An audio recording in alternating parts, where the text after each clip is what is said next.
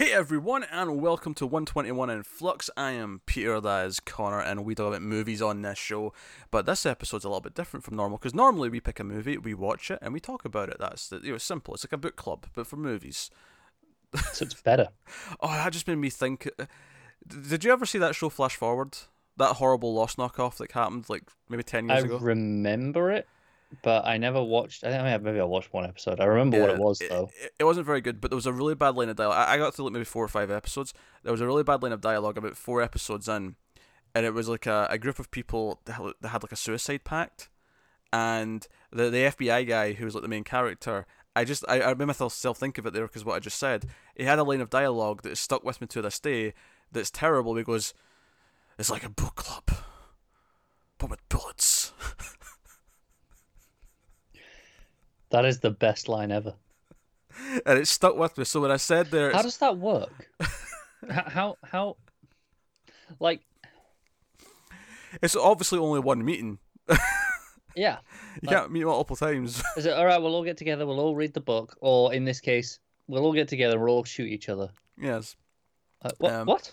So I just said that it's a book club with movies, and I got a flashback to Flash Forward. Um. Terrible show.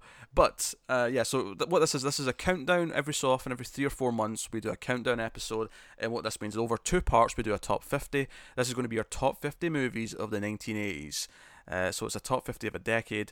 I have assembled my top 50. Connor's assembled his top 50. And the way this works is very simple. Connor will give his number 50. I'll give my number 50. He'll do his 49, and so on and so forth. And we'll alternate. This first part is going to be numbers 50 through 26.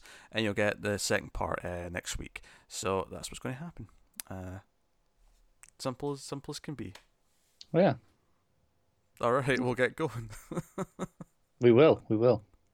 I don't know. My first. I was expecting a witty comment or something, but you're disappointed. I'm saving my energy for giving you shit when you have a stupid pick, or more likely defending mine when you raise hell.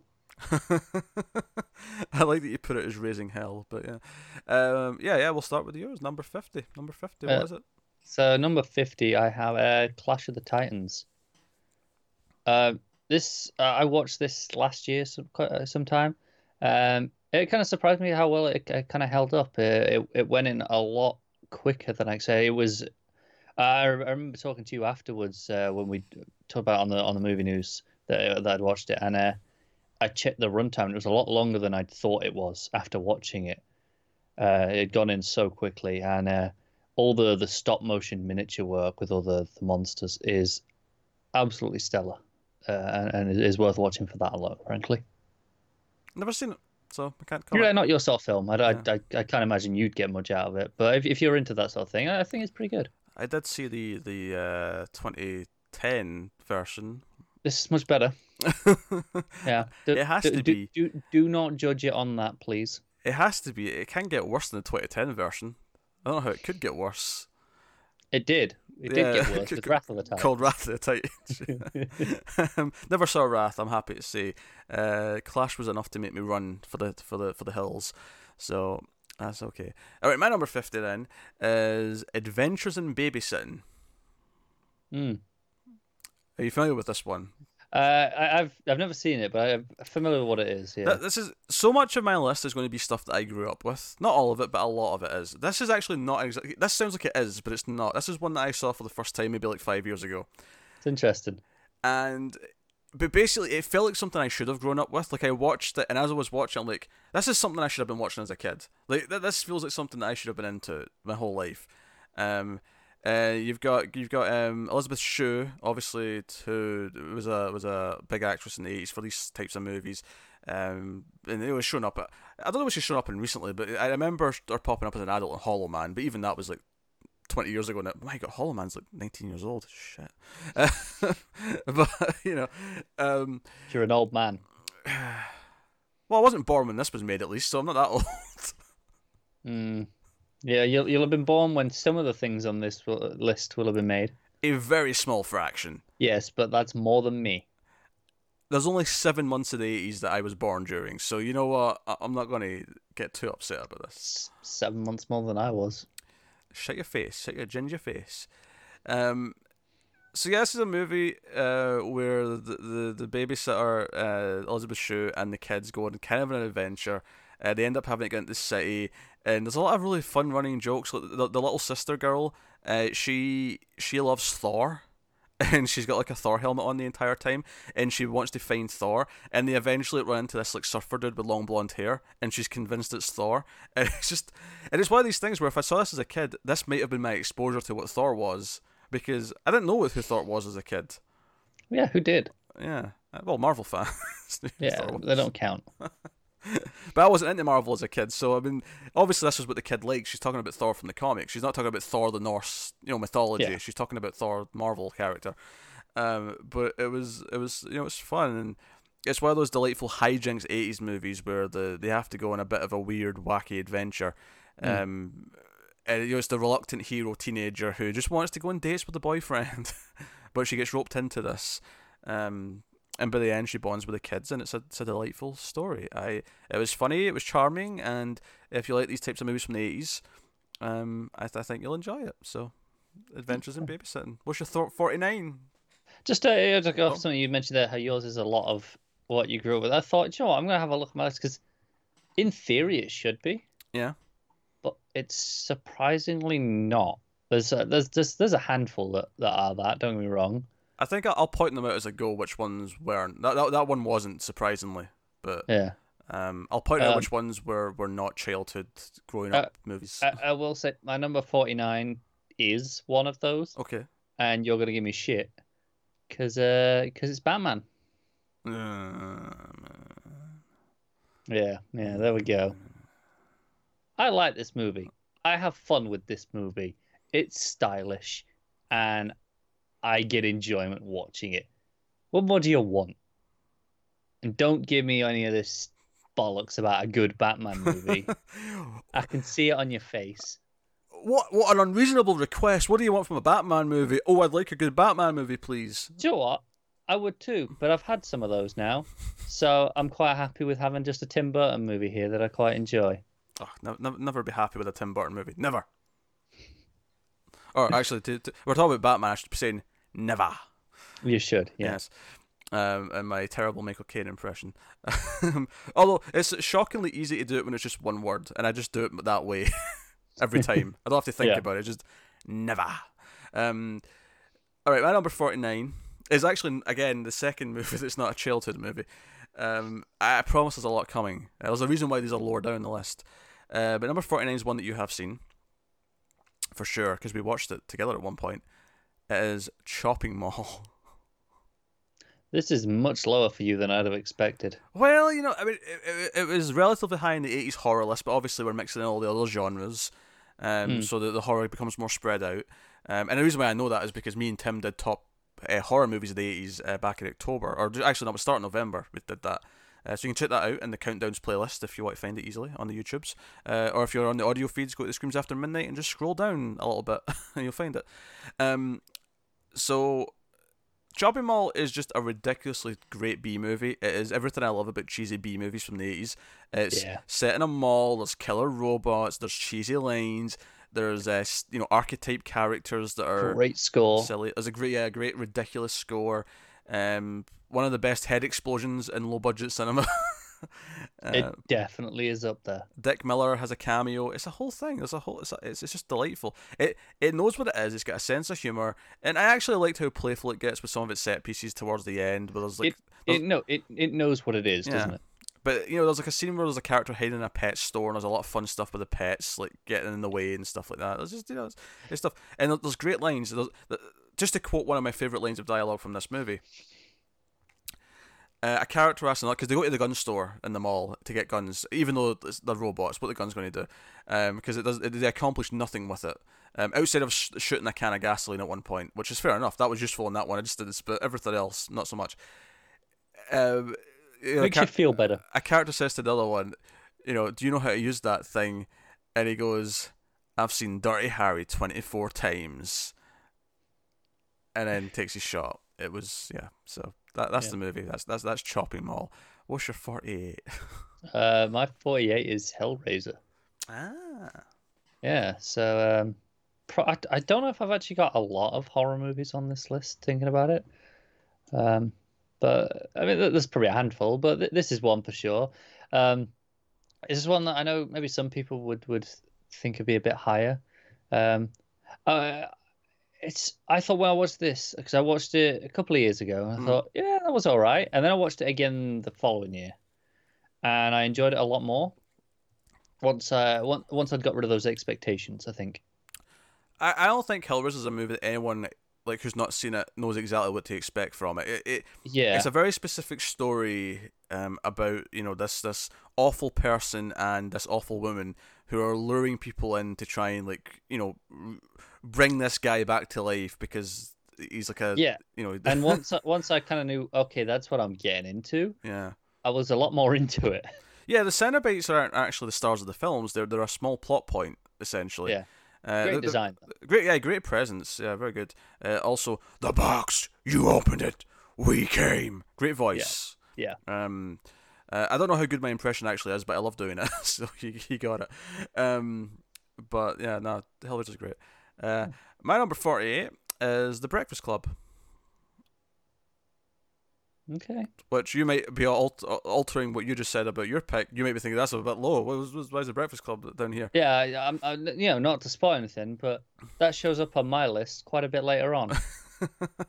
No, I like Breakfast Club a lot. This is actually again one. Well, this is borderline. I saw this in high school.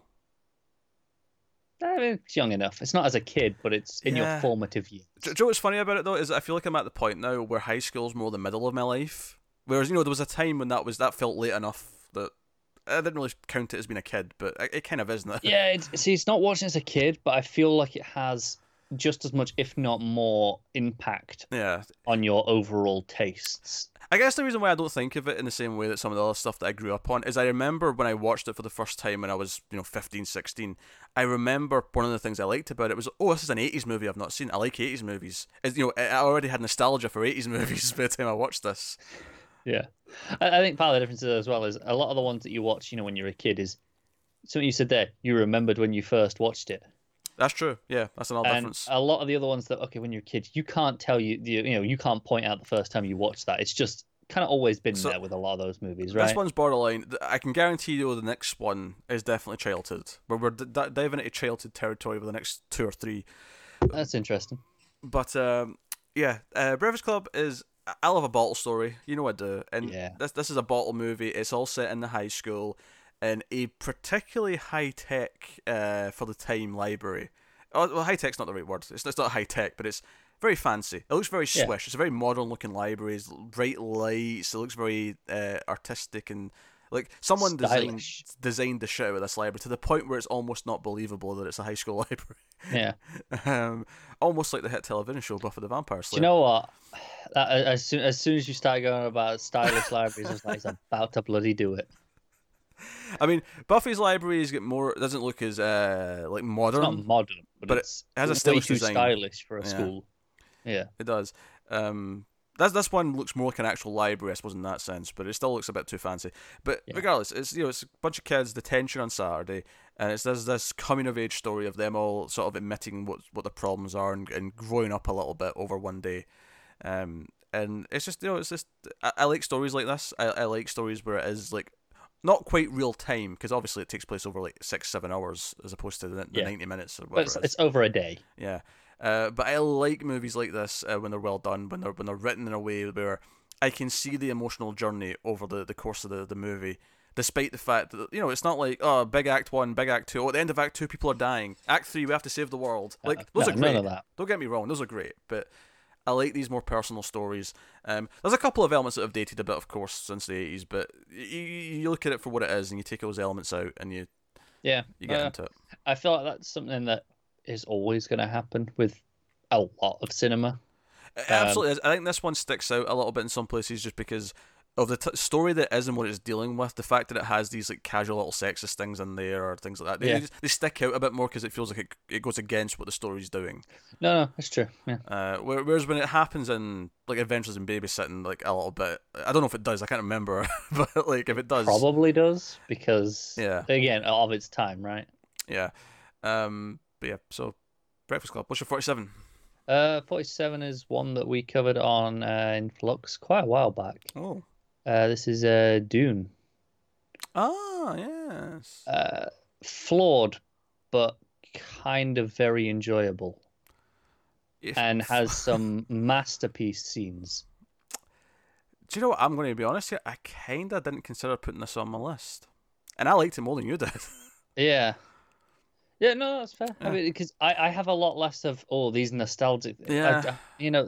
I don't get a lot of nostalgia things in general. It doesn't do all that much for me a lot of the time. Yeah, this could just be a case of I've seen more movies from the 80s than you It have. could be, I see, that's the thing as well. Like, a lot of the ones that I saw in my childhood, quite a lot, and enjoyed a lot of the time. I've not really seen a lot Hmm. since, so I kind of didn't even think about those. I was just like, do you know what? No, I don't want that on the list. I'm not confident that I would still support that opinion.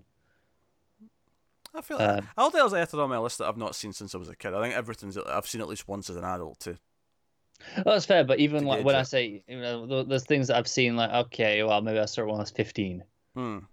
but it was long enough ago now that I'm like, do you know what? I don't want to say that it holds up to where I want it on this list now. Hmm. Yeah, but Uh, Dune.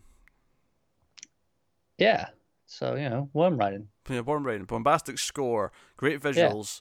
yeah. Well, have fun with it. Pretty much, yeah. My number 47, I promised a childhood one. This definitely falls into that category. This is Who Framed Roger Rabbit. Robert Zemeckis directing. This is your live action mixed with 2D animation in a world where cartoon characters are real people and actors in their things.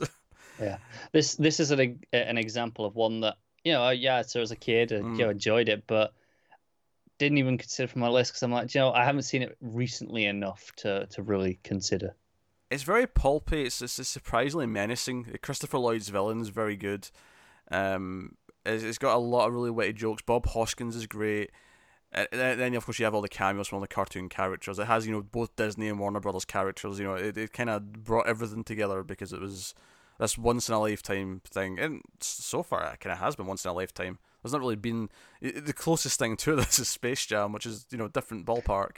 Yeah, yeah, So it's very strong, and gets a lot of love. Um, Jessica Rabbit is probably loved a bit too much by certain people on the internet, but yeah. Well, that's the internet for you. it is what it is. Yeah. But yeah, 47. Who Framed Roger Rabbit? What's your 46? My 46 is The Adventures of Buckaroo Banzai Across the Eighth Dimension, which is a far too long a title. It's a perfect length. I've had this on Blu-ray for like 4 years, and I've still not watched it. Have you not? It's I think it's notable that it's on the lower end of this list, given the Yeah. premise of this character who's like a physicist, test pilot, rock star fighting interdimensional aliens. That sounds like it should be higher on this list, and it kind of falls short at points. It's a bit overlong, but it's still really fun. I had a blast with it, so I'll get to it at some point. I'll get to yeah, it. well, I'm sure we'll do it eventually. That's when I'll get to it. The chances of me putting it on randomly are pretty slim, but eventually we'll say, "Oh, we'll do it with that because I've got it and not watched it yet." Yeah, I've still I got the Blu-ray lying around, so whenever. My number 46 is actually a Christmas film. It's Scrooged, the Bill Murray Scrooged. This is actually one that I saw as a kid, and I don't think I actually liked it that much as a kid, but watching it as an adult, because it's more of an adult's comedy. It's not really a kid's comedy. Yeah, By any means. And it's phenomenal. Bill Murray is fantastic in this. This is definitely my favorite version of the Christmas Carol. It just is. But no, I like watching this one on Christmas Eve because it kind of counts down to Christmas on Christmas Eve almost, because it kind of one of the big things at the end is it's like a midnight telecast as it hits Christmas, and um I don't know, it feels very festive. Bill Murray's really funny. It's got this dark sense of humor. He's a proper dick. Like, I think that's what I like about it, is that obviously you usually have Scrooge as this, it's an old timey story, and he's this awful person. This makes him an awful 80s businessman, and it's very easy to translate, isn't it? yeah, and that makes it a very kind of easy to get into interpretation because it's just a normal thing. Because you could do this again now and do it with a current businessman, I suppose. So it was But like Elon Musk. Yeah, you could do that way. But it wouldn't be Bill Murray anymore, and Bill Murray's a big part of why this is glorious. So, Yeah, um, fair enough. also This one didn't do that much for me, but no, I like it a lot. fair enough. What's your 45? My 45 is Grave of the Fireflies. This is Studio Ghibli. It's about two kids during World War II who get separated from their parents, and it's kind of just them trying to survive. It's an uplifting tale. Yeah, it's depressing as shit, but it's gorgeous. The animation is stunning. It's a very emotional story. It's excellent. It's have you seen this? I did. I don't remember a whole lot of it though. Oh yeah, fair enough. No, I think the animation elevates it for me because it's just the way it plays some of the emotional moments really works. My number 45 is another childhood one that I grew up with. Saw a lot as a kid, and that is the original Karate Kid. Staple of the 80s for many a reason. Elizabeth Shue's in this one again, actually, is the girlfriend. But very quotable. Everyone quotes on, wax off, sweep the leg, all these things. It's a sports movie at its heart, in the sense that it builds up to a tournament, and it's Daniel doing his thing. People like to pick it apart now and talk about how Daniel's actually kind of a dick, which is probably true for a lot of 80s movies if you really stop and think about the characters. Character writing maybe was at its best at the time. But it has a lot going for it. It has a charm. It's a much longer movie than I think you'd expect it to be. We looked at doing it again before the YouTube show hit, and it was over 2 hours, wasn't it? Yeah, it was like 2 hours 15 minutes. Which I was like, whoa, really? I was expecting like an hour 40, and it was like 2 hours 15. I'm like, jeez, the Karate Kid saga. But no, it's what I remember having an interest in martial arts as a kid, mostly based on this movie. I'm sure you weren't alone. Yeah, I think it was, and actually, I believe that karate classes like spiked I have a right question. after this came out. On top of this, how much did Power Rangers have an influence on that interest? That's probably also accurate. So no, it's a good movie. Plus, there's some fun stuff early on. I always like the Halloween costume stuff early on. He's got like a shower costume, and the bad guys are all dressed as skeletons, and Mr. Miyagi comes out and kicks the crap out of them. It's alright. This old man comes out and beats up a bunch of kids. It's delightful. Yeah, I can get behind that. That's the old man I want to be, beating up children. So, that's 45. What's your 44? So my 44 is Blade Runner, which is one that I go back and forth on how much I like every time I watch it. If I'm in the mood for it, I think I really like it a lot more, which is why it's definitely on the low end of this list. And I think the direction's really quite good. The music is phenomenal, which is enough to pull it up. But it's kind of weird in that it always on some level disappoints me. Yeah, the plot's very meandering. I'm the same. Every time I watch this, I go back and forth. There's been times when I've watched this movie and I come out of it going, oh, that was like an 8.5 or maybe even a 9. I come out really enthusiastic. And then sometimes I'll watch it and I'll come out going, oh, no, it was really dull. 6. Right now, the last time you watched it was before 2049 came out, and that was one where I came out of it feeling quite down. Yeah, me too. So that's where I am right now. I'm at a point with Blade Runner where I'm not that enthusiastic about it, but... No, I agree. If you'd asked me, a year and a half ago, this would have been higher. Yes. But that pulled it down, but it's still like, I've had enough enjoyment out of it at times where I've gone, no, that was fantastic, where I'm like, no, this should be on my list somewhere. But definitely near the bottom. This is very unique. I can't think of another movie where I keep watching it and every time I change my opinion back and forth. Yeah, not to this extent. I might, tweak it a bit, but this is quite drastic in how I can feel. Yeah, but as you said, music and the visuals, all that stuff's great. Yeah. My number 44 is we're back to one that I didn't watch as a kid. I saw this as an adult. This is Starman. This is John Carpenter's film starring Jeff Bridges and Christy Allen, I believe. So this is, and I joked actually because I saw this maybe a few years before Guardians of the Galaxy came out, and I remember joking when that movie was coming out that Star-Lord's backstory, like this is essentially a prequel that could lead up to his backstory, because Jeff Bridges plays an alien who comes to Earth, and he takes the form of a man who's dead because he sees a photo, and he takes the form of this man, and essentially this man had died, fairly young, and his wife is shocked to see him, but then ultimately it ends up helping him on a road trip. He has to get to a certain place to get picked up to go home, and it's a road trip movie. And it's this love story where they kind of, bond and fall for each other, and she's kind of conflicted because it looks like her husband, but it's this whole thing. Phenomenal score. It is a very notable main theme.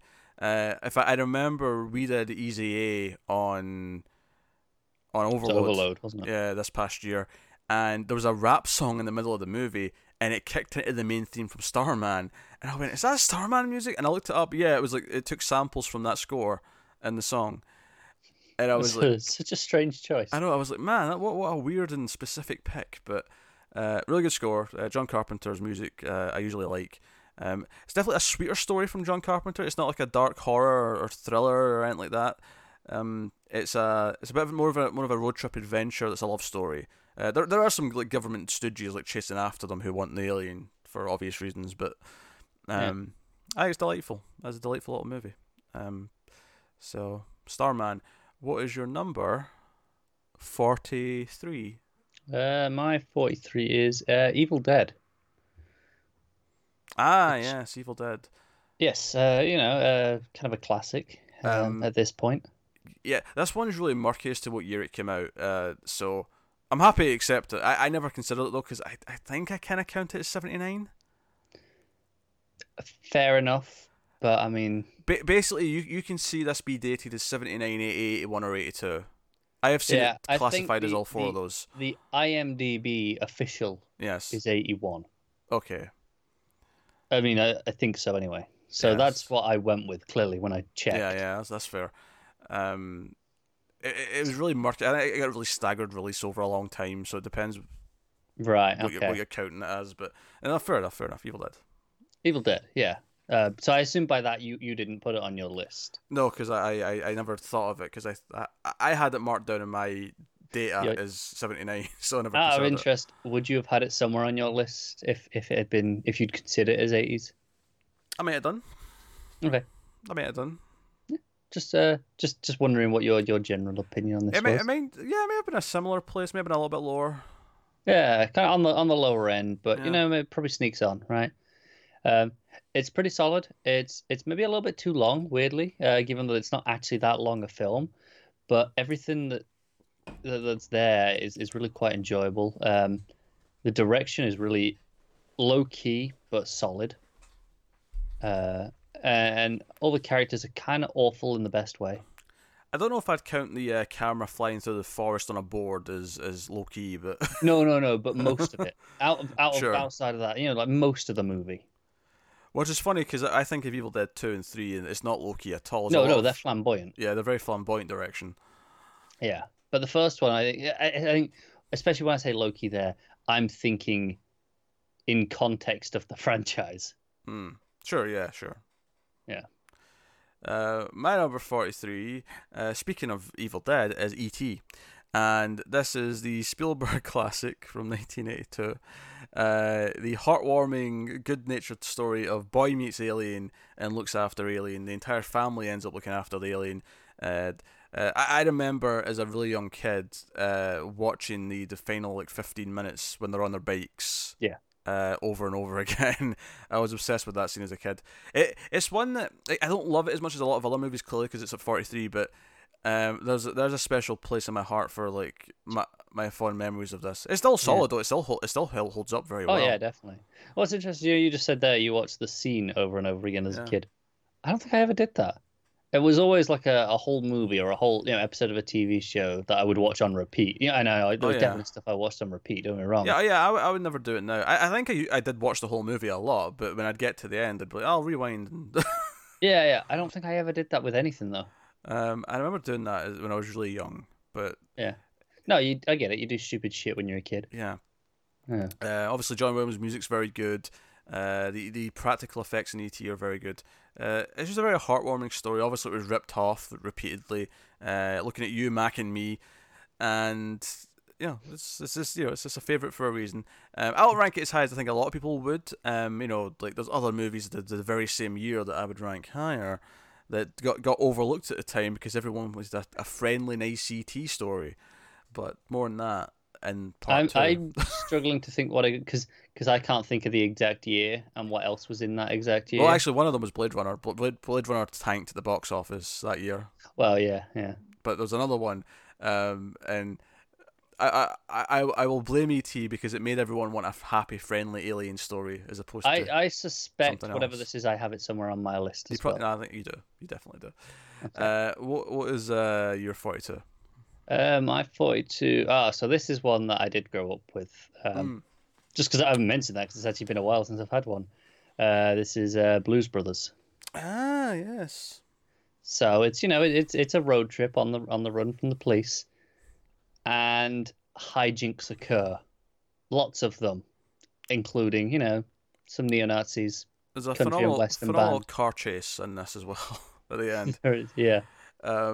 No, I like Blues Brothers a lot. Interestingly, I did not grow up with this. I watched this for the first time, when I was like 20 or something like that. It was one that I'd passed by, and it's notable that I think having grown up with it, you have more of it. I've only seen it once. I think this is one that will grow on me more the more I see it. That makes sense because it has the layers and all that. Very funny. Yeah, I do like it a lot. I've also seen Blues Brothers 2000, which people tell me is bad. I saw that fairly young though. I saw that first. I can't remember. Oh, really? Do you know what? I never saw that one. Yeah, I can't remember. I saw it young enough that I can't really give an opinion on it if it was good or bad. No, okay. Do you remember feeling like you enjoyed it at the time? I think as a kid I liked it, but I don't know if that'll. But you like a lot of stupid shit as a kid. We just established that. Yeah. Yes. So I don't know. My number 42 though is a film that I did not see as a kid. This is one that I sought out because I was gifted a crappy DVD of a movie when I was maybe about 17, 18, something like that. And I liked it so much. You thought, this is unacceptable. I still watched it, but I liked it so much that I sought out a better version, a box set, if you will, of the complete series, which leads me to Phantasm 2, which is a great sequel to a phenomenal film. And the first one was from the 70s, though, so it's not appearing on this list. But this one is basically the Aliens to Phantasm's Alien. It's more of an action movie. It's a little bit bigger budget. We have a quadruple-barreled shotgun at one point. I'm down. You've sold me. Because the first film is this eerie, creepy, small-town thing, and it's these two brothers investigating... Phantasm's the silver balls, right? Yeah, silver balls, yeah. Okay, cool. Also, you get the main villain going. Long before Kratos was doing it, I associate boy with Phantasm. So Phantasm was a fantastic film, and I'd say it's the better of the two now. But Phantasm 2 takes it and says, no, now it's a road trip where little brothers growing up, and they're traveling the country trying to find the other towns where the tall man has went and done this to other towns. And it's a hunting movie. They're hunting them. Kind of interesting that we both had road trips at 42. What was your 42? Blues Brothers. Oh yeah, fair enough. Yeah. I mean, not even remotely similar movies, but just, we both have that common thread. Yeah, it's a little bit cheesy. It's a little bit fun. It's got because the main theme from Phantasm is fantastic. It's a really creepy, good theme. It's up there with like Halloween and a couple of other biggies where you recognize it and go, that's Phantasm. What Phantasm 2 does with it is it does like an orchestrated up version of it where it sounds epic. And it's a delightful, I like that they did that. I like that they jazzed it up, as it were, but not literal jazz, obviously, because that'd be weird. What is your number 42? Or sorry, 41. 41. It's funny you just mentioned something there because it's Halloween 2. That was a nice little link there. I actually really like Halloween 2. I don't understand why people don't.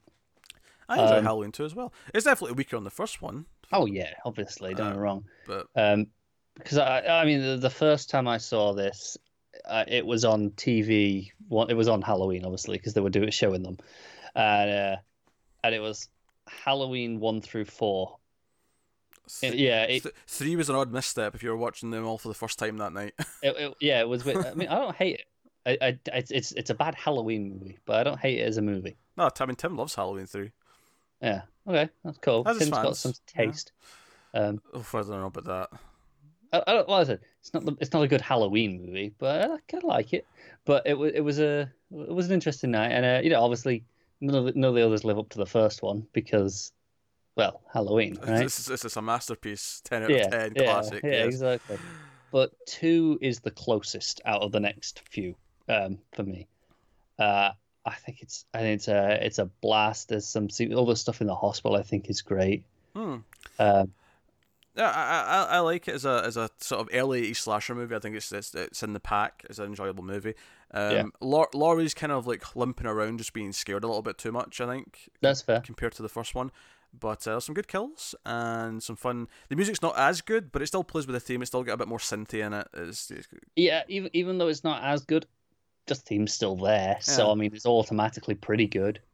There's also this is actually something because me and Tim obviously reviewed all the Halloweens over the last few Octobers, Mm. and watching Halloween 2 again, there's a scene in the middle that I was shocked at how extreme it was. Not in terms of like how much violence it showed, but how extreme stuff escalated like really randomly. There's a scene where they think they see Michael Myers on the road. And they try and shoot him, and then a car runs into him and burns him alive. And then they go, "Oh shit, that was just a guy in a similar mask." Oh well. You're right, that does happen. But he burns alive, and I'm like, can we stop and process the fact that an innocent person just gets shot and burned alive in the street? Can we talk Why would you about this? process it when there's slashing to be had? It's just like a really like it just escalates quickly, and I'm like, hey Loomis, maybe you should feel guilty about that. Just a thought. Yeah. Anyway, yeah, Halloween 2. Halloween's pretty good, very good. I don't know if I agree with everything you just said there, but more on that later. Interesting. My number 41 is a comedy that I actually did grow up with, although I don't think I appreciated it until I was older. The humour, I think, was a bit more of an adult nature for me to appreciate as a kid. But it is A Fish Called Wanda, which is a John Cleese film by Jamie Lee Curtis. And it's about a heist. He plays they're in England, and John Cleese is a judge who ends up having a relationship with Jamie Lee Curtis, who's part of a heist, like a jewel thief team. And she's essentially infiltrating them to help with their case because they need to try and find out where the diamond ended up or whatever it was. But it is a delightful film. Chris Klein is her brother, and he's this over the top asshole. He's delightful. It's a very funny movie. It is hilarious. And then you've got the brother Otto, who's got a stutter, and there's a lot of humour that comes from that as well. Have you heard of this? You're looking kind Yeah, of no, confused. I remember. I remember you mentioned it before, but I've never seen it. Yeah, it's very good. It's very solid movie. I don't have a lot of straight up comedies on my best of lists normally, but this one definitely fights, scrapes on there. Yeah, I typically don't either, actually. Although there's a couple coming up. I feel like there's more from the 80s than there would be probably most of the decades. I never even realised I could have done a Jamie Lee Curtis segue there to get into that I one. thought that's what you were gonna do, and then you didn't. And I Yeah, thought I was no. gonna butt in and do it. I thought, you know what, I'll let you have it, and then you didn't do it. I don't know. I never thought of it for some reason. It's because, do you know what's funny? Despite the fact that this is still in the 80s, so it's not even that long since Halloween 2, she looks like adult Jamie Lee Curtis in this, so my mind never associated with her with Laurie Strode. Right. Okay. She's got the short hair, she looks like she does in Trading Places, and she looks like she does in, Halloween H2O, funnily enough, and, True Lies. She looks like, she's yeah. Yeah.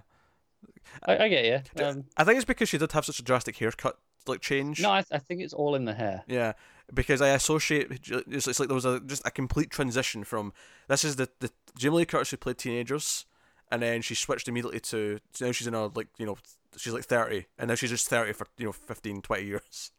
Yeah, pretty much. That's how Hollywood works. Yeah, and yeah, she's still kicking slasher ass, or she was a couple of years ago in Scream Queens at least. Yes. Oh, and Halloween, I suppose, this past year as well. Yeah. I mean, technically, yeah. Yeah, she didn't have the short hair on that though. They give her the long hair to make you think of Laurie Strode, and then you're one. Yeah, I get why. So, what is your 40? What is 40? Just 40, yeah. My number 40 is Lethal Weapon. Ah, yes. Yeah, which is, great action, buddy cop, comedy stuff in there. Yeah, written by Shane Black, which is a tinge of Christmas. Yeah, yeah. It's about the limit. A lot, it's like this is the amount of Christmas I can tolerate.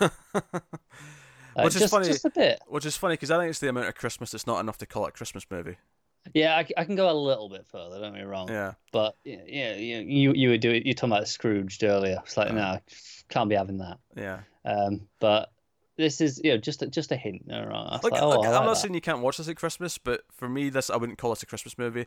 I wouldn't either. But Die Hard is a Christmas movie, just for the record. Die Hard is a Christmas movie. That's probably in terms of just outright Christmas movies. Mm-hmm. That's my line. But this is a more appropriate level of Christmas for me. I think you'd probably get some Christmas horror movies though, because they're not exactly all good cheer. They're Yeah, I could probably get into that, Yeah. but that's very different. Yeah, no, I also thought it was very good. It is. Fantastic performances from the two leads. You get Shane Black, Fantastic dialogue. dialogue. Yeah. It's all the witty dialogue is great. You got stuff. Gary Busey.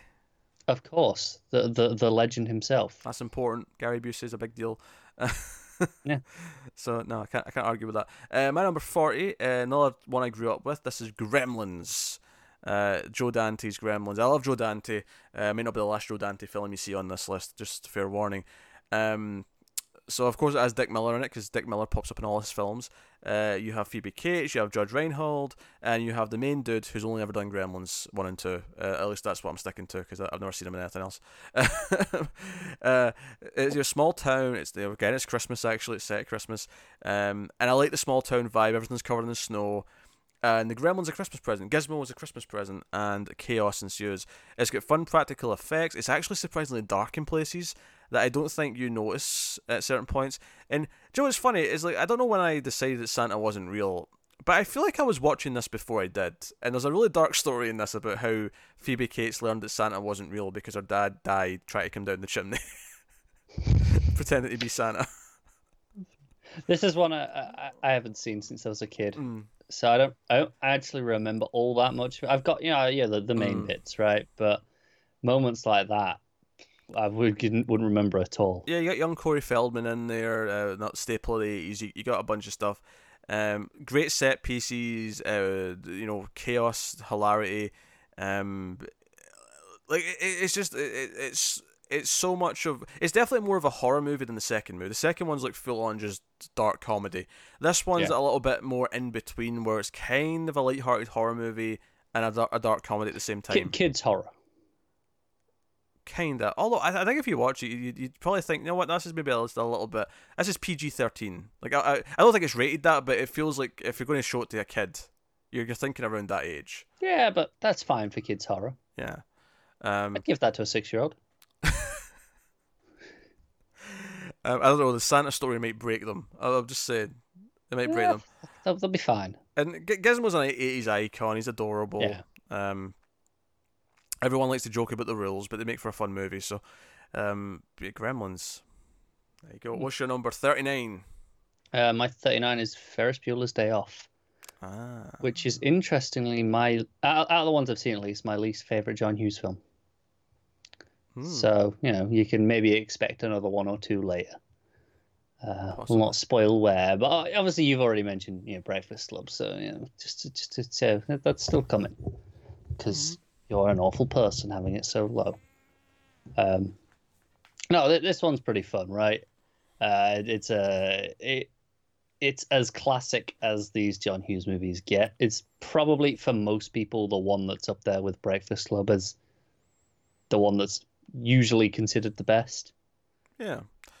Those people are wrong, but it's still very good, which shows you just how much I like his movies. No, I agree. Breakfast Club's a better movie. I like this movie. I don't think I've ever fallen in love with it quite the same way that other people seem to. But I like the premise though. I love the premise of this movie. I love this take the day off school and go on a bit of an adventure and learn something about ourselves by the end of it. Like it sounds good. I don't know. I didn't watch it. I've only seen it like once. I saw it like once like 10 years ago. I should probably rewatch it. Maybe we need to watch it again. Yeah. But I do remember finding Mira. I can't remember her name. No. The girlfriend. I remember. I know what you're on about. She's quite fetching. She's in Time Cop as well, and she's Yes. fetching in that as well. It's understandable. And then Alan Ruck, I liked him. Basically, Yeah. Bueller's the worst part of the movie. It's basically what I'm saying. I might agree with that. He's This the is worst another part. one where he's kind of a bit of a dick. I mean, but outside of the the 80s. outside of the teacher who in real life ended up being a paedophile, obviously that's the actual worst part of the movie now. But Yeah, but we don't mention that. Don't bring it down. I'm just saying, it's hard not to think about it when I see him on screen now. That's fair. Because he popped up in an episode of Tales from the Crypt that me and Tim did, Oh, really? and it was like, okay, we have to start with the really bad shit before we talk about the episode because it's just that it's awkward sucks. and Yeah. My number 39 is one that you heard us talk about not too long ago. Actually, this is Star Trek II: The Wrath of Khan. And obviously, for many people, this is their favorite Star Trek movie. I did not necessarily fall in that side of thinking, but it's obviously one of the better ones. It is very, very good. It has the emotional weight as the darker side of the story, and it has the emotional ending, of course, with one of the best speeches at a funeral ever. I won't go any further than that, just in case you just somehow don't know what happens in Wrath of Khan, but it's a sequel to a specific episode of the show, which I thought was a fantastic idea for a movie, to say, hey, that episode was really good, let's do a sequel to that as a movie. And to make it work, that even if you haven't seen that Yeah. episode, which, let's be honest, more people who've seen this movie than have seen that episode. Absolutely. And that said, like with all the movies, including the bad ones, they work even better if you have the attachment to the characters through the original show. They do. So all those beats land really well. Because when I watched this the first time without having seen the show, I liked it but didn't love it. I liked it a lot more once I'd watched it again this year after having seen Yeah, it jumped up having Yeah. had the context, right? So, no, Wrath of Khan, very, very good. So, and it is well known that I love the motion picture, but that was the 70s, so that was not eligible for this list. Just for It's a the shame, record. isn't it? Just for the record, because I do love motion picture. But hey, Yeah. what's your 38? 38, what's that? Raising Arizona. So one that we covered on Influx. Yeah. And one that someone in the live stream may have given you some shit for recently because you completely forgot you'd watched it. No, I just mixed up the title with something else. That was all it was.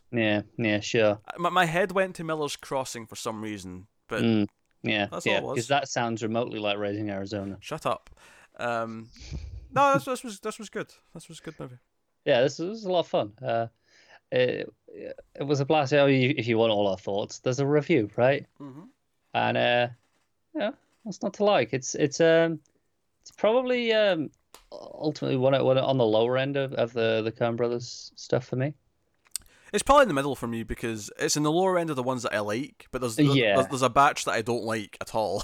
So those. That's fair. But yeah, no, it's good. It's definitely a lighter one, and typically I don't like the Coen's lighter movies, but this one actually. There's a couple of them I like, the lighter ones, and this is one of them. But it kind of just gets ridiculous at the end, and that's kind of fun. It gets so ridiculous that I really get into it, and we were saying that the character kind of has to have this arc, this lesson by the end. Otherwise, it's kind of hard to, because it was fine at the start because the whole plot is that they kidnap this baby because they can't have their own kid, and it was fine when it was just a wacky comedy. But the more the movie went on, it was like they kind of need to learn the lesson by the end. Otherwise, this doesn't work. And luckily, it goes down that path. It does, yeah. It kind of pays off, and it works out nicely. But it's so ridiculous that it's just go on then. Yeah, why not? The baker, all that stuff towards the end is gold. My number, what are we on? 38. 38. My number 38. I'm bracing for impact on this one. The Empire Strikes Back. We'll get to it later.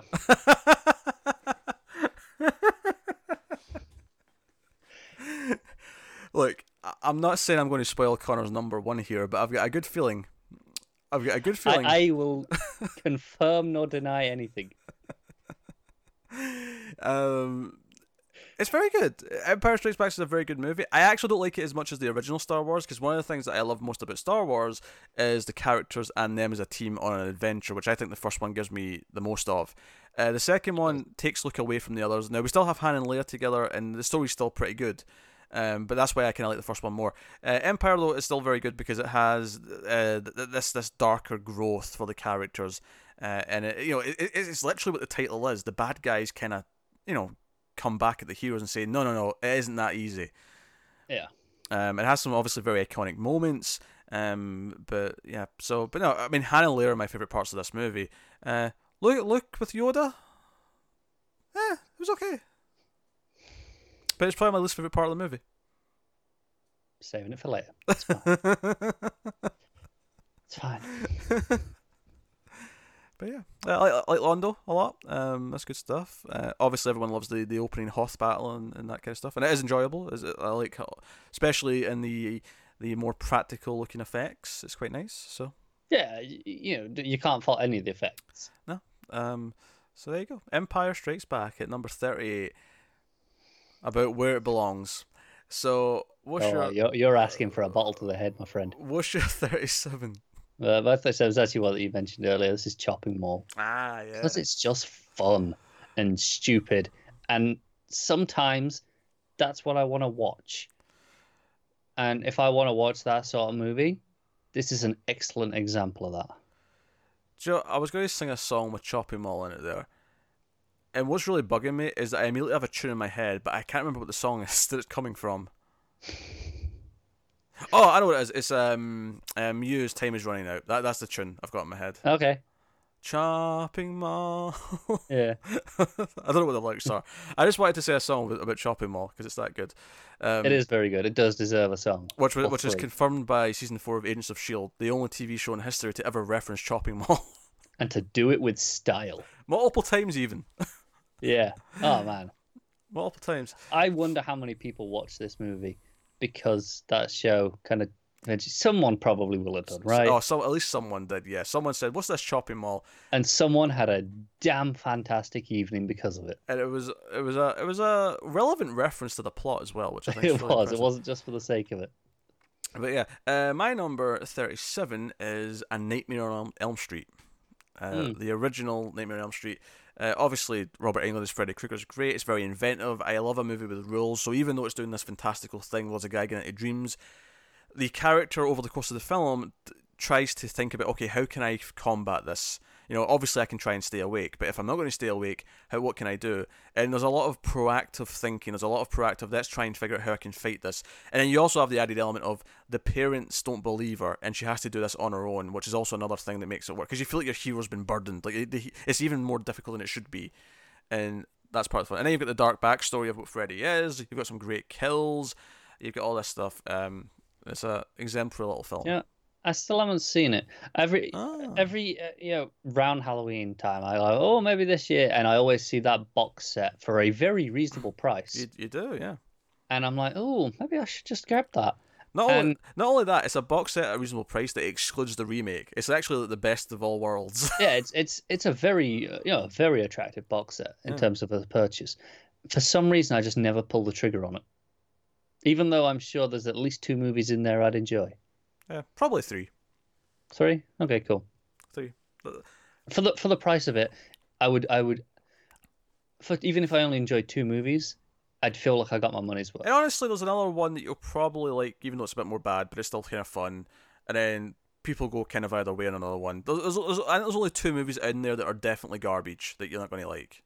Okay, fair enough. But that's just what it is. But yeah, maybe I'll grab it at some point. It is a classic for a reason. So great score as well, great main theme. Yeah. Do do do do do do do do do. I had to finish the phrase once it started. I wasn't not finishing. We're getting a copyright strike, or we would if you were any better. If you were, better. That's the beauty of it. I can't sing in tune, so we're It'll never never get picked up. Yeah. Even in court, if someone like manually decides that I'm breaking copyright, in court I think I can argue. It's like, come on, no one knew what that was really meant to be. Only because I explained it in depth before I did it. Yeah. So yeah, what's your number 36? 36 is The Little Mermaid. So it's the first Disney film on here that I think I've mentioned. This was the 80s? I believe so. I think it was late 80s. I think you double check now. You know better than I do. I just assumed this was ancient. I'm having to double check because I thought it was 89. Yeah. Oh, fair enough. I assumed this was like the 60s, but So, no, no. When you said this was 80s, I was like, shit, was this early 90s? that's fair. And because I knew it was around that region. I think I only saw half of this as a kid. I don't think I ever saw the whole thing. Really? Okay. I, Um, I don't know. Just never appealed to me, I guess, as a kid. I never finished it. it's not my favorite of the Disney films from this era. But I do really like it. Obviously, it's the classic story. Okay, makes a deal, loses a voice, gets to go up and get legs, and speak with the peoples. Well, not speak, try and communicate with the peoples. Yes. It's a very Disney story. Obviously, greatly improved by the remake that was Siren. Oh, obviously, if you Yes. really want to know how thoughts on that one, go check out that review. That is a one for the ages. Yes. I'm pretty sure actually there was a Netflix movie of Little Mermaid, the adaptation of the original story Oh, really? this year or last year, like 2018. Hmm. And it looked awful, absolutely atrocious. I never watched it, but I'm pretty sure that was a thing. Okay. This does remind me, though, I've not seen Lure, which was meant to be like an insane horror movie, mermaid thing. Yeah, I've not seen that one either. I want to say it was Mexican, but it doesn't matter. Anyway, fair enough. Yeah, not seen it. I can't comment. Yeah, no, it's good. Yeah. My number 36 is going a bit darker. This is not one I grew up with. Nightmare on Elm Street was, for the record, as was Empire. Star Trek 2 was not. Star Trek 2 I watched as an adult first time. This is back to something I watched for the first time as an adult. This is one that did I buy the Blu-ray of this and just watch it blind? I think I did. And you've seen this. Oh, And I think is this going to be something I've forgotten? it might be. It may be something that pops up later. This is Blowout. This is Brian De Palma's film about John Travolta, who is actually a sound. What's the correct term here? He's a Foley artist, essentially. Foley artist. Yeah. Sound recordist, if you wanted to use that term. But he goes out and records various sounds that he can possibly use in films and things like that. And while he's out recording, he's got this long range mic because he's picking up like noises of the trees and the birds and the nighttime sky kind of thing. And he actually accidentally records a conversation, possibly even a murder. Yeah, just a conversation. Yeah, it's a murder as well. That puts him in the crosshairs of some really bad people, and it becomes this thriller of chasing. John Lithgow's the villain. There's a whole. It's a really suspenseful movie. It's really well directed. Direction is fantastic. Great score. I love the setup. I love that it's like, because I feel like, how many movies do you watch where the main character is a sound recordist for a production company? Probably none others ever. Yeah, I like how unique that is, and I like that that's kind of the setup for why he's recording. And I like how much it utilizes that in the movie. Because it's relevant throughout the whole thing. It's not just like, oh, this is the setup and then we'll forget about it. Yeah, because he uses his skills to clean up the recording. He does a lot of different things. He uses mics later to like try and help his case and things like that. Yeah, him being the sound recorder. It's not just a setup. It is consistent throughout the movie. Which because movies of this kind, often it'll be like, oh, here's your gimmick to get it going, and then it's just okay. It's another mystery, right? And then there's a great chase sequence in, I guess, a train station when Lithgow's chasing him around. It's very good. It's a very Brian De Palma Did we do thriller. this on Influx? We didn't. It's one we should do at some point. I think we both watched it before we started doing the show, or at least I did. You may have watched it just randomly, but afterwards. I mean, I've watched it a while ago now, so it might have been before we started doing it. It's definitely one we should do because we've done a few De Palma films that we've liked from this era. So yeah, there are some good ones. Yeah, it's funny because I feel like modern De Palma is not very good, so it took me a while to try his old stuff, but it's really good. So yeah, some of those ones, they're classics for a reason. And I feel like this one is an overlooked one. Yeah, I think I've got the Criterion of this. I think that's why I blind bought it, because it was Criterion. I've got some sort of version of it. Yeah. I don't think it's the Criterion. But now Blowout. What's your 35? 35. Another one you mentioned earlier. E.T. Okay. So, a bit higher than you had it. I think still probably for a lot of people would be on the lower end. Yeah, I think some people would come out of this list and think that should be in the top 10. But yeah, I mean, clearly, 35, I think perfectly respectable. Nowhere near the top 10, though. But it's good, right? And yeah, this is one that I grew up with. This is one that, it was always kind of there. I say that the end stuff, I never watched it on repeat, but it is fantastic. I was just thinking about it now again, is how kind of distressing the stuff before that was as a kid when they've got him captured in the tent and he's sick, and Yeah, It's yeah, really definitely. sad. It gets really sad. Yeah, it is. It's a great movie. So good, in fact, that Spielberg used it for his production company. The Yeah. Amblin logo is the kid in the bike going past him. Why wouldn't you? It's such an iconic visual that yeah, you show that and everyone knows what it is, right? Yeah. My number 35 is actually related to a film that you brought up already. This is Lethal Weapon 2. Ah, Because Lethal Weapon 2, I love Lethal Weapon 1, don't get me wrong, but Lethal Weapon 2 for me is the high point of the series. I think, as much as we lose Gary Busey, we gain Joe Pesci. And Leo Getz is a fantastic character that I love. I love how he interacts with the other two. I love his whole shtick is just funny to me. It's one of the things that this series does very well. Even 3 and 4, which are the weaker films by far, they both introduce a new character who sticks around for the next one. I mean, I guess not in 4 technically because there's not a 5th one, but you know, but would have done. yeah, like Chris Rock becomes the character. Rene Russo becomes the new character in 3. You know, Joe Pesci introducing this, and he sticks around for the rest of the series. He's here, for 3 and 4, and he's really entertaining. I like the villain better in this. This of course gave me one of my favorite quotable lines of the entire. Don't do it with the accent. Diplomatic immunity. For God's sake. I love it. I love the villains. Patsy Kensit's in there in a random role as a love interest for Mel Gibson. It was brutal in places. It's I remember the first probably several dozen times I saw this taped off TV was heavily edited for violence. I'm not surprised. Yeah.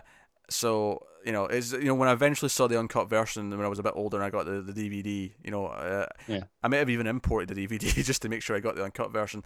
It was like, whoa, this scene was brutal. I never saw this before. What's going on? This is awesome. Just really good. It's a really good movie. I think 1's great, but I think 2 actually improves upon it a bit. That's fair. I realized it didn't quite make my list, but it is very good. Yeah, no, I like 2 a lot. So, do you know what's funny? It's funny that this diplomatic immunity thing came up because I was thinking. It's funny that I happened to just bring it up. Yeah, I was. No, because I was thinking about this the other day because I was thinking of like coming up with a catchphrase where I molded it in. It was for the DC Comics podcast because I realized that immunity and continuity were very similar words, and I wanted to come up with like a thing about DC continuity in that voice. You already have an ending catchphrase for that. Not for the ending, just for like when we start talking about crisis and continuity being wonky. This is because of Young Justice, isn't it? Shifting continuity or something like that. I don't know. Oh, God. But it was making me laugh. Anyways, that was my 35. What was your 34? My 34 is going to make you angry. Very angry. Because it shouldn't be here because it's too low. Oh, because it shouldn't be here. Especially because this is here and Lethal Weapon 2 isn't. Akira. I'm not angry, I'm just disappointed. Yeah, you're a bit angry. You're like, ugh. I'm not angry. You have just residual hatred. I expect decisions like this coming from you. That's fine. Hey, I am not alone in loving this movie. It's like I just use the phrase that parents use on their kids when they're upset with them for something. Yeah. To me, when it comes to things like this, I've had a kid who became a junkie, and that was really upsetting at first. But now I just expect you to relapse. Yeah. But I'm not alone on this one. Akira's great. Everything, when it gets to that ending, and it's going down, and it's all the tensions kicking off. It's fantastic. You got all the stuff on the bikes. The animation is gorgeous. Absolutely standout. Music's fantastic. I don't understand how you hate this as much as you do. I wouldn't say I hate it. I just thought it was a convoluted mess, and therefore did not enjoy it. All right. My number 34. I always get there. Number 34 is actually a counterpoint to something else you said earlier. Oh. Because it is Halloween 4: The Return of Michael Myers. Do you know when you said you made a comment when I mentioned Halloween 2, and you said, "Oh yeah, I may disagree. You may disagree with something." Yes. I went, "Oh, I bet you disagree with me saying 2 is the best one of the first of 2 through 4." or even just 2 through the rest. Like it's not even just 2 through 4. Just Well, I yeah. have not seen past 4 Okay. until I've seen the 2018, but the main one. The only one worth watching a little bit is H2O. The rest, Probably why I started. I saw those on TV and went, that was enough for tonight. yes. And then I looked into it and went, you know what? I'm all right. I'm leaving it there. No, I love Halloween 4. Halloween 4 is definitely the schlockier 80s version of Halloween, but I love some of the things that it does. I love that it's a town that remembers what happened and is like, when they find out he's coming, they take it. Because in the first movie, one of the big plot points is that the sheriff's kind of skeptical when Loomis is like, Understandably so. oh, this mass killer's coming, he's the devil himself, you need to, take precautions. This time, they take it seriously. The sheriff's like really like, he's a little bit hesitant. He's doubtful, but because of the end of 2 and there's the condition that he's in. But other than that, he takes it seriously. And not only that, there's like people in the town start grabbing shotguns. There's like a posse, searching the streets for Michael Myers, and I like that. I like how it does that. I actually think it's a very fitting ending. If you want to take this as the end of a trilogy, if 1, 2, 4 is your trilogy, yeah, this ends it with a great ending that says something. And don't get me wrong, I think 1 works on its own as best. Like I think you take 1 as a standalone film, but if you want like a fan fiction expansion, 2 and 4 make a great trilogy. I know. I really like 4 as well. 4 it obviously didn't make my list because of my comments earlier, but I do really like it. I like all those first 4 to varying degrees. Yeah. Yeah, there's complaints. The Mask is probably the worst it's been in the first 4 movies and things like that, but I love how it plays with the formula a little bit. Yeah, it's a fun movie. Fairly likable characters for the most part, and everything else. So no, I really like Halloween 4. Halloween 4 is great, and obviously the music's never been better than the first film, but I do actually kind of like the weird version that this has. It's got this kind of it is more synthetic. It feels a bit more fake. It felt like they were all right. Well, let's try and play with it a bit now, but they hadn't got to any of the extremes that you hear later. Yeah, because the best thing about the new Halloween was by far like John Carpenter playing with his own soundtrack and just being like, let's do some wacky things and let's add in some electric guitar, because that's something the original definitely didn't have, was electric guitar. Yeah. No, it's good stuff. But that's Halloween 4. So my number 33 is another one that we've covered on Influx in the past. That's Inner Space. Yes. Yeah. You hinted earlier. Do you have this on yours? Maybe. Is it nearby? I will tell you that it just missed the cut. Just missed the cut. Because Okay. I've only seen it once. Because I enjoyed the Dante movie. I loved it when we watched it. I still love it. I think it's one of these ones where once I see it 1 or 2 more times, yeah, it'll probably rise in my list. But I get that. No, I had such a fun time with it, and I wasn't really expecting to for some reason. Like I didn't have any reason to think it would be, not good, but it still surprised me with how much I enjoyed it and how fun it was and how clever, right? Yeah, because the premise of it is that Dennis Quaid is in this experiment where he's like a pilot shrinking down into like molecule size into this little ship that can go inside people and stuff. Yeah. But someone steals him. There's like a hit on the lab that's like doing all this stuff, and this random guy who's a bit of a neurotic dude. It's kind of this guy who's always nervous and he's got all these problems. He ends up consuming Dennis Quaid's little ship, not intentionally, of course. Or not actually, not consuming. He flies in his ear, if I remember right. Does, yeah. But he ends up or he gets injected into him or whatever. Because remember, one of the scientists is like running and he injects him. Yes, to secure regardless, the point is then in this little ship he is inside the man's body and he can talk to him. Yeah, with him. he talks to him, and he has to use him to help him like try and solve the problem. In fact, there's a bad guys running after him. It's this full-on mystery thriller thing with it played through the lens of this comedy angle of there's a miniature man inside his body. It is a delightful 80s movie. It does everything you want it to do with its premise. Dennis Quaid's got a love interest who he kind of has to try and like reconcile through this other guy. Yeah. Such a great subplot. It's just really good. So no, Aerospace is great. It was on my short list. I had like when I assembled my first short list to then sort of whittle it down, I had like 65 movies. That was on the 65, but yeah, I started with a similar amount. Yeah. So My number 33, another sequel, also another one I grew up with, as was Halloween 4, just for the record, and Little Women 2, is Back to the Future Part 2. The sequel, of course, to the first one, and I love what this does. You know, this is the one that introduced hoverboards. This is the one that, you know, gave us the future. Because the first one, of course, is about going back to the past and like almost breaking history and having to fix it. This one is about, okay, no, there's some wacky stuff in the future. We get to see the flying cars and everything else. Which I think when I was a kid, I probably liked this one more because it had all this futuristic stuff in it. That makes sense. But yeah, so it really plays with things. What I love about it as well is that it goes back into the timeline of the first movie and like doubles down on the original timeline. So we have like two versions of characters running around at the same time, both the first movie version and the second movie version. And in the case of Doc Brown, we have the real Doc Brown from 55 and then the current Doc Brown running around. Yeah. It's delightful. It plays with these things. It's the sort of thing you can only do in a time travel movie, but it has the heart that Back to the Future does. And I think it's one of my favorite sequels. Some people don't like Back to the Future Part 2 as much, or just the sequels in general as much, but I like them a lot, and 2 I like quite a bit. So Fair enough. there you go. What's your 32? My 32 is The Naked Gun. Ah, yes. So kind of back to proper comedy here now. Very much a comedy that you don't get anymore, right?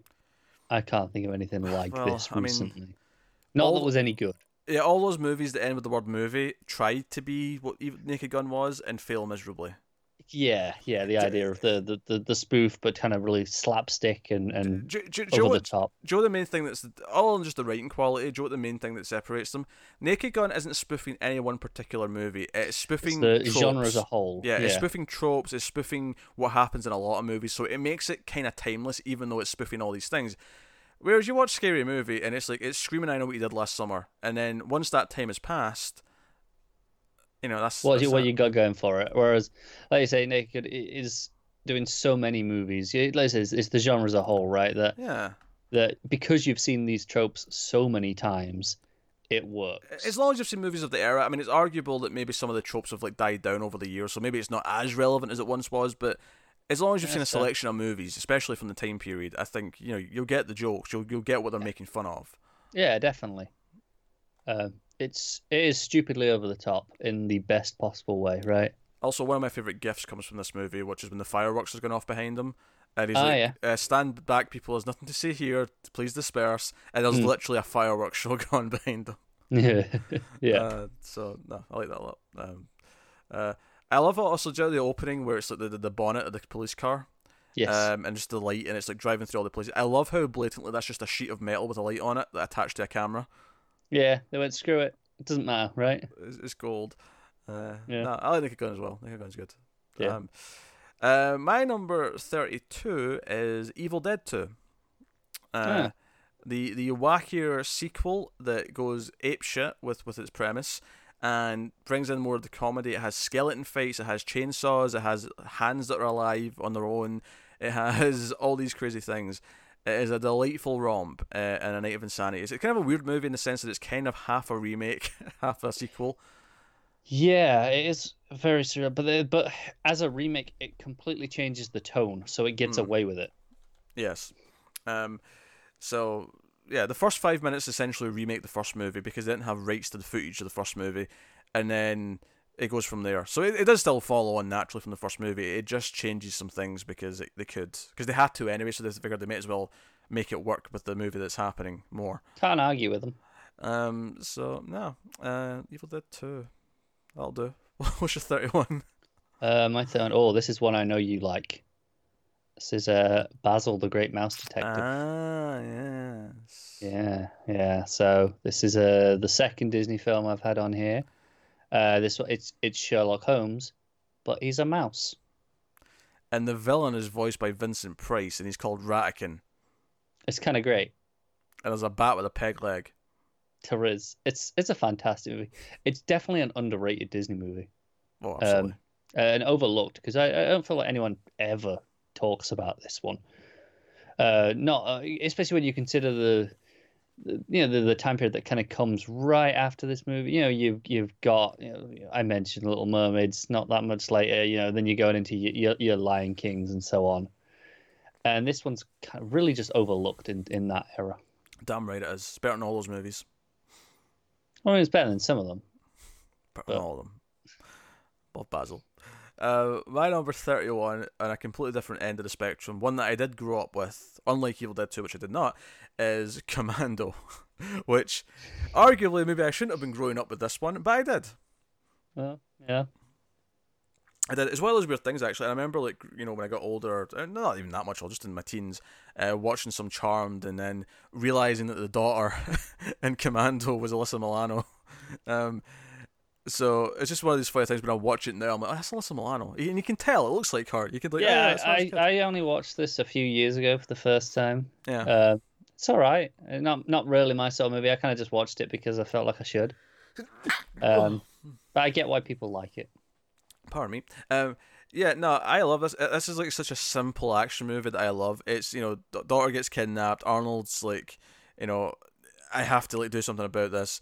And he's on the run from the bad guys who are chasing after him. David E. Kelly's really funny, I think. And he essentially teams up with like an unwitting partner who he kind of gets a lump with this woman who just happens to like witness things and ends up being involved. And it's gearing up for this insane third act where they go to like a gun store and he locks up. He goes to the island where all the bad guys are. It's an island, it's a B movie as it comes.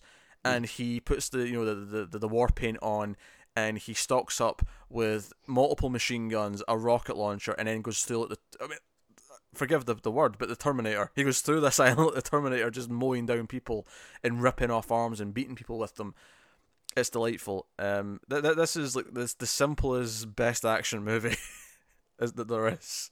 I can't argue. It's just. I understand everything that you just said. If that appeals to you, you'll love this movie. Yeah, it's delightful. And the chemistry it has with the kind of love interest is nice. And I always like the opening as well, as he's going through the mountains carrying logs because he's a goddamn tank. Because of course he is. Yeah. So yeah, no, it's delightful.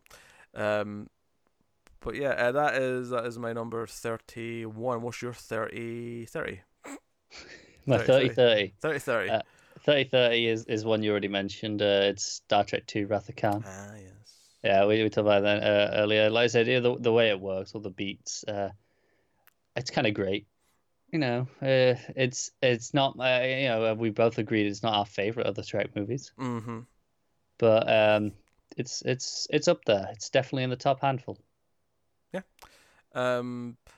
I already spoke about it, so moving swiftly on to my number 30, amusingly enough, is Star Trek IV: The Voyage Home. Joe, it's funny, we always have this thing, and this has happened with Tim as well in the Screams lists, is that there's always at least one thing that's either the same number or back to back in the sense that it's like because of the order we speak in, like it'll be yours getting into mine or mine getting into yours or whatever. That's not exactly that, but it's close because it's not a Star Trek movie. Star Trek IV: The Voyage Home is a delightful time travel romp where the crew of the Enterprise end up in present day at the time, 1986, and they have to find whales. And that's fantastic. That sounds stupid, but it's great. And I was so trepidatious going into this movie. No, the observations that are made, the humour that comes out of it, of McCoy seeing medical facilities, of Spock trying to understand what swearing is, and there's all these other elements is great. Even Chekhov has some of his best stuff with the I am looking for nuclear vessels. Also, I said the V there. I shouldn't have done that. Vessels. It's nuclear vessels. It was, yeah. Yes.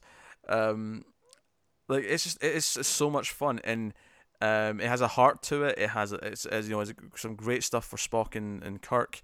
It was that before we watched it, you told me it's kind of a comedy. Yeah. And it's about saving whales. I was like, no, this is going to be awful. I was like, what is this? This isn't what I want out of Star Trek. Also, how wrong was this is exactly what I want out of Star Trek. Arguably, this is the fairest the movies are in terms of giving all the crew members at least some good moments. They all get something. They do, yeah. And that's nice. So, And I like that the present day woman who kind of like becomes the love interest for Kirk. They don't do the pussyfooting around where they try and avoid her finding out what it is. Like, she eventually finds out and is in on the plan and ends up coming along for the ride. I like that it goes full swing on that. It's great. It definitely commits to all the stuff with her. It does, absolutely does. So there you go, Star Trek 4. What is your number 29? Yeah, it's gonna be a quick one because Evil Dead 2. Close, only just a couple of slots away. Just a few slots, yeah. Yeah, like I said, this is way more fun than the first one. Obviously, I had the first one down near the bottom. This is a blast. It's it completely just changed the tone of the franchise into probably what it is more recognizably considered to be now. Yeah, it's just what a TV show was kind of aping, especially with Army of Darkness as well, which went even more into the comedy, to the point where Army of Darkness is barely a horror movie, if you even want to try and call it that. It's definitely a horror comedy at that point. This one is borderline, I would say. I'd say if someone wanted to call this a horror comedy, I probably wouldn't fight them on it. I wouldn't, just because then I'd lose points on our spreadsheets in the October-thon. There you go. My number 29 is another Joe Dante movie. It is The Burbs. This is Tom Hanks and Corey Feldman's in there. Although you can tell this is the end of the 80s because Corey Feldman's like 20 now, so he's grown up a bit since Goonies and stuff. But this is a movie where these weird neighbours come in the house. It's a cul-de-sac, a little the burbs, it's suburbs. And little tight-knit community, all the neighbours seem to know each other, and one of these other neighbours is his best friend, and they're convinced that these new neighbours are shady, that they might be killing people or something. So it becomes this light-hearted, jovial movie about them trying to investigate their neighbours, and it keeps playing with the idea that maybe there isn't actually anything weird going on. So everyone else starts to look at them as if they're being as if they're bullying the new neighbours, obviously, essentially, because they won't leave them alone. It is great. It is great. It's like I watched this for the first time a few years ago. I got the Blu-ray, watched it blind because it was Joe Dante. I took the risk. Yeah, I see this Blu-ray all the time, and I'm like, oh, maybe I'll pick that up. And then again, it's one of those that for some reason I never have, but it's always on the list of it's great. Someday. Annoyingly, this has been up for voting overload like twice now, and it's lost both times. It's happening on Influx at some point. I'm talking about this movie, damn it. It's happening. Well, eventually. We're taking it out of the patron's hands. It's happening. So. Oh, this is finally going full dictator. Shut up. What is your number 28? My 28 is Full Metal Jacket. Yes. Very much a film of two halves, and one half is better than the other. Yes, the first half. Yes. The first half, yeah. I think the second half is still very good. Otherwise it wouldn't be this high on the list. But if that second half could live up to the first half, oh boy, this would be a lot higher. Because the first half of Boot Camp of this movie is just phenomenal. It's probably in terms of war movies, I'm usually not a big fan. This is one of my highest ranked war movies in general, I would say, and a large part of that is down to the first half not being at the war. Yeah, I think the biggest thing is probably it's directed by Stanley Kubrick is the big thing. Because he also, obviously this is not the 80s, this is the 50s, but he had Passive Glory, which is about these men who are being tried for cowardice because of what happens at the start of the movie, and Kirk Douglas kind of has to try and defend them because he doesn't believe that's what it was. Yeah. And so it's essentially a war movie, but it's more of a courtroom movie than it is anything else. Yeah. But that one's really good if you haven't seen it. It's almost like Kubrick wasn't that interested in making a war movie, and then he got halfway through this one and went, "Oh, go on then." Because that's how movies work. They make it up as they go along and then decide halfway through we're going to change it. If anyone can get away with it, yeah, it was Kubrick. Yeah, this is one that didn't make my list. It was on the short list. I like it quite a bit, but it's definitely on the lower end of my Kubrick movies. That's fair. But my number 28 is I'm actually returning to a franchise that I've brought up already, and that is A Nightmare on Elm Street Part 3, The Dream Warriors, which is my favourite Nightmare on Elm Street movie. This is... I talked about how in the first movie the character gets proactive and starts forming plans to take on Freddy. This is the natural evolution of that, where you've got at this point Freddy's legend is spread. We've got 5 or 6 kids who are in the hospital who obviously no one believes them what's happening. They think that that they're all mentally ill, But the character from the first movie becomes a psychiatrist and tries to help them. And one of the girls has this power where she can actually pull people into her dreams. If someone else is sleeping, she can pull someone in. And this becomes kind of the crux of the movie, where it's about fighting back. It's about, if we can pull each other into our dreams and work as a team, then what can we do? And it also plays with the idea, well, these are dreams. Can we not, like, manipulate them as well? Do crazy shit. If we're in a dream, can we not fight back? Can we not, like, give ourselves our own powers or our own things or whatever? For example, as a character who's in a wheelchair, but once they're in the dream, he can walk. He can get up and do stuff. Should bloody hope so. If you don't dream of that, then you're doing it wrong. I don't know. Maybe you're healthy if you're not dreaming about that on a regular basis.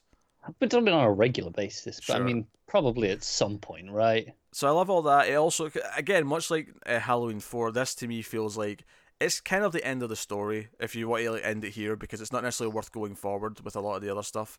Because 4's not bad, and obviously 7's like a weird like meta thing that's outside of continuity, so that doesn't matter if it's watched Right. after us or not. But this is a neat ending. It kind of like goes back to the origins of Freddy, where he came from, and like I don't think it's a spoiler to say that they defeat him at the end of the movie.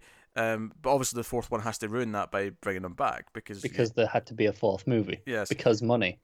So, but if you want to accept this as the ending, it feels the most tied into the first one. You can even have to watch 2. 2 is like a very separate movie. You can just watch 1 and 3 as a twofer, and it's this complete story. Cool. And it's great. I always hear great things about this movie. Yeah, no, I love it. It's my favourite one. What's your number 27? 27. Mad Max 2, The Road Warrior. Yes. This is a great movie. It's comfortably the best of the original movies. I'd have to really think about it if I'm including Fury Road. It's more of a fight then. Yeah, I'm not entirely sure where I'm going to come down on that one. That's a debate for another day. Yeah, you don't have to for this. This is Yeah. the 80s, so. Exactly. But I've just thought, I'm not going to talk about that for a while now. So, I thought I'd mention it. No, this is great, isn't it? This is... Because the first Mad Max is pretty good, but it's very straightforward. It's kind of toned down. And this one kind of went, screw it. Mutant people. Everything. Just all sorts. Yeah, this is the movie that inspired every post-apocalyptic story ever afterwards. Yeah, pretty much. Because the first one is so grounded in comparison, right? It's feels like it could have been an entirely different franchise.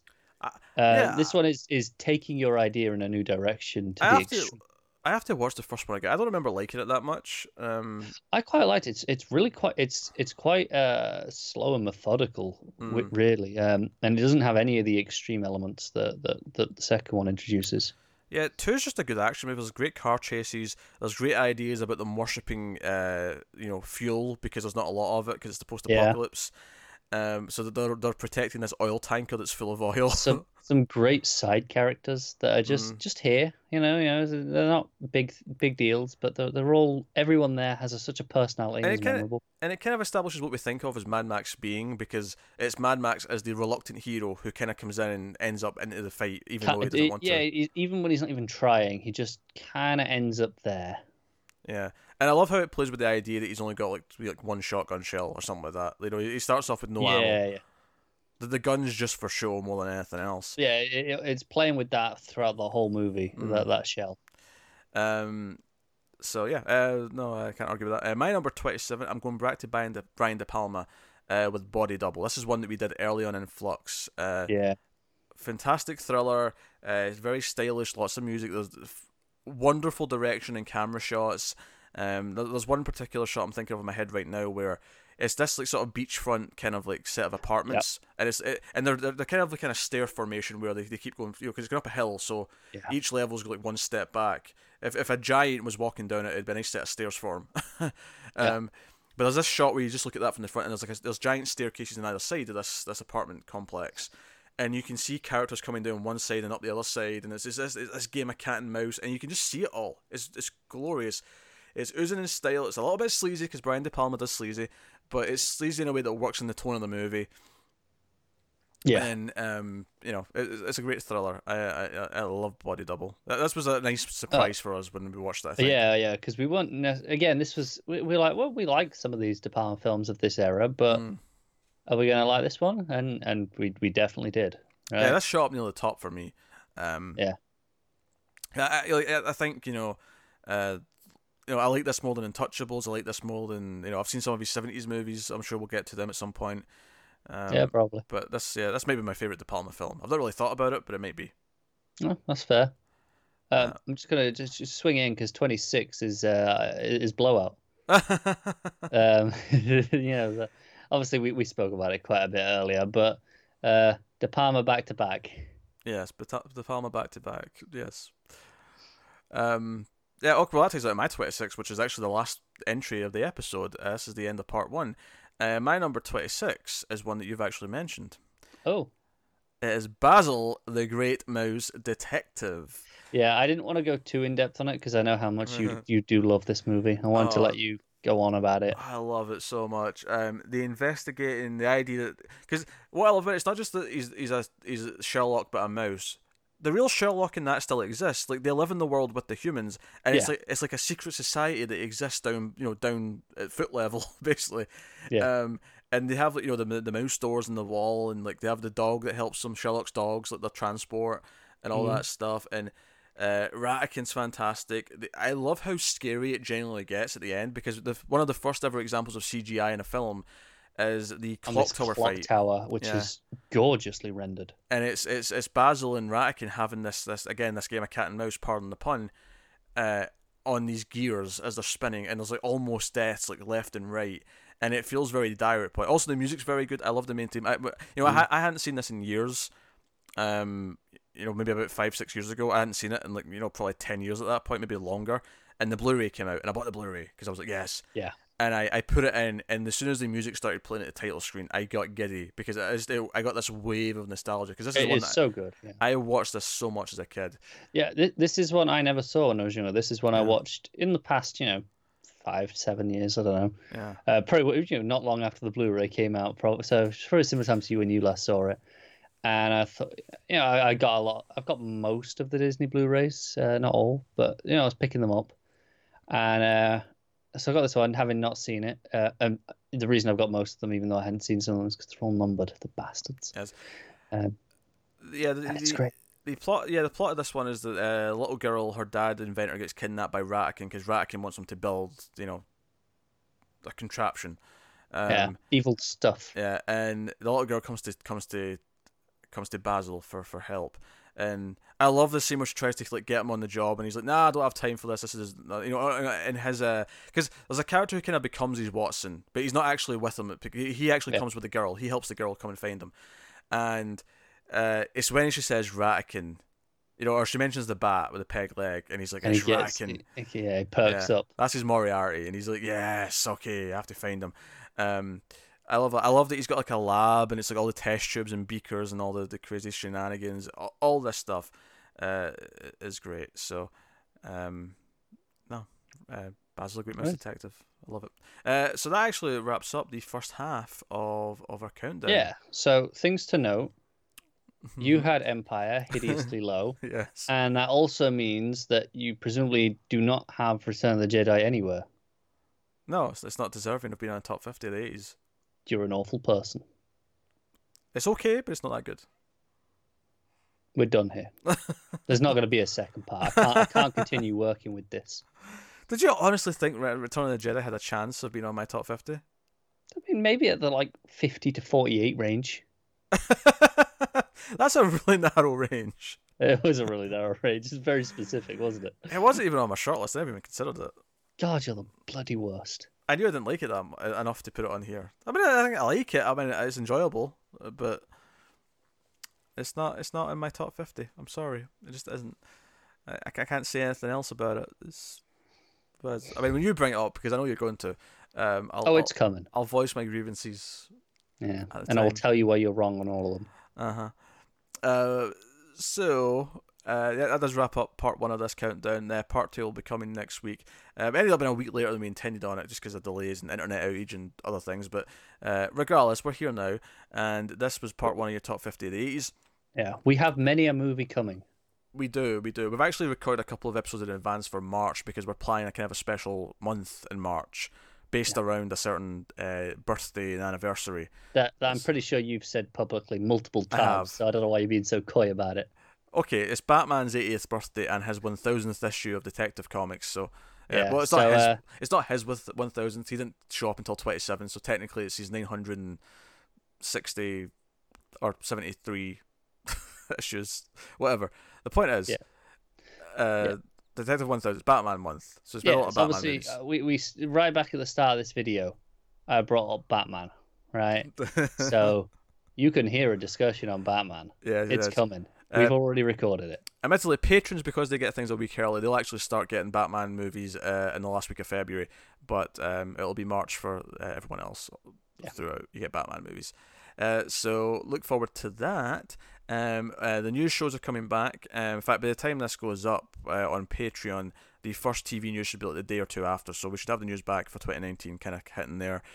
And then apart from that, anything to tell you about? So there should be some upcoming extra movies where we do some catch-up movies for in the awards season. Yeah, that's true. Yeah, we've got some stuff tentatively scheduled that we're hoping to get to. Yes, very tentatively. yeah. I'm not going to say anything because things can change, but we definitely have some that we're like, no, we want to cover that. That's getting some buzz. We're interested. Yeah.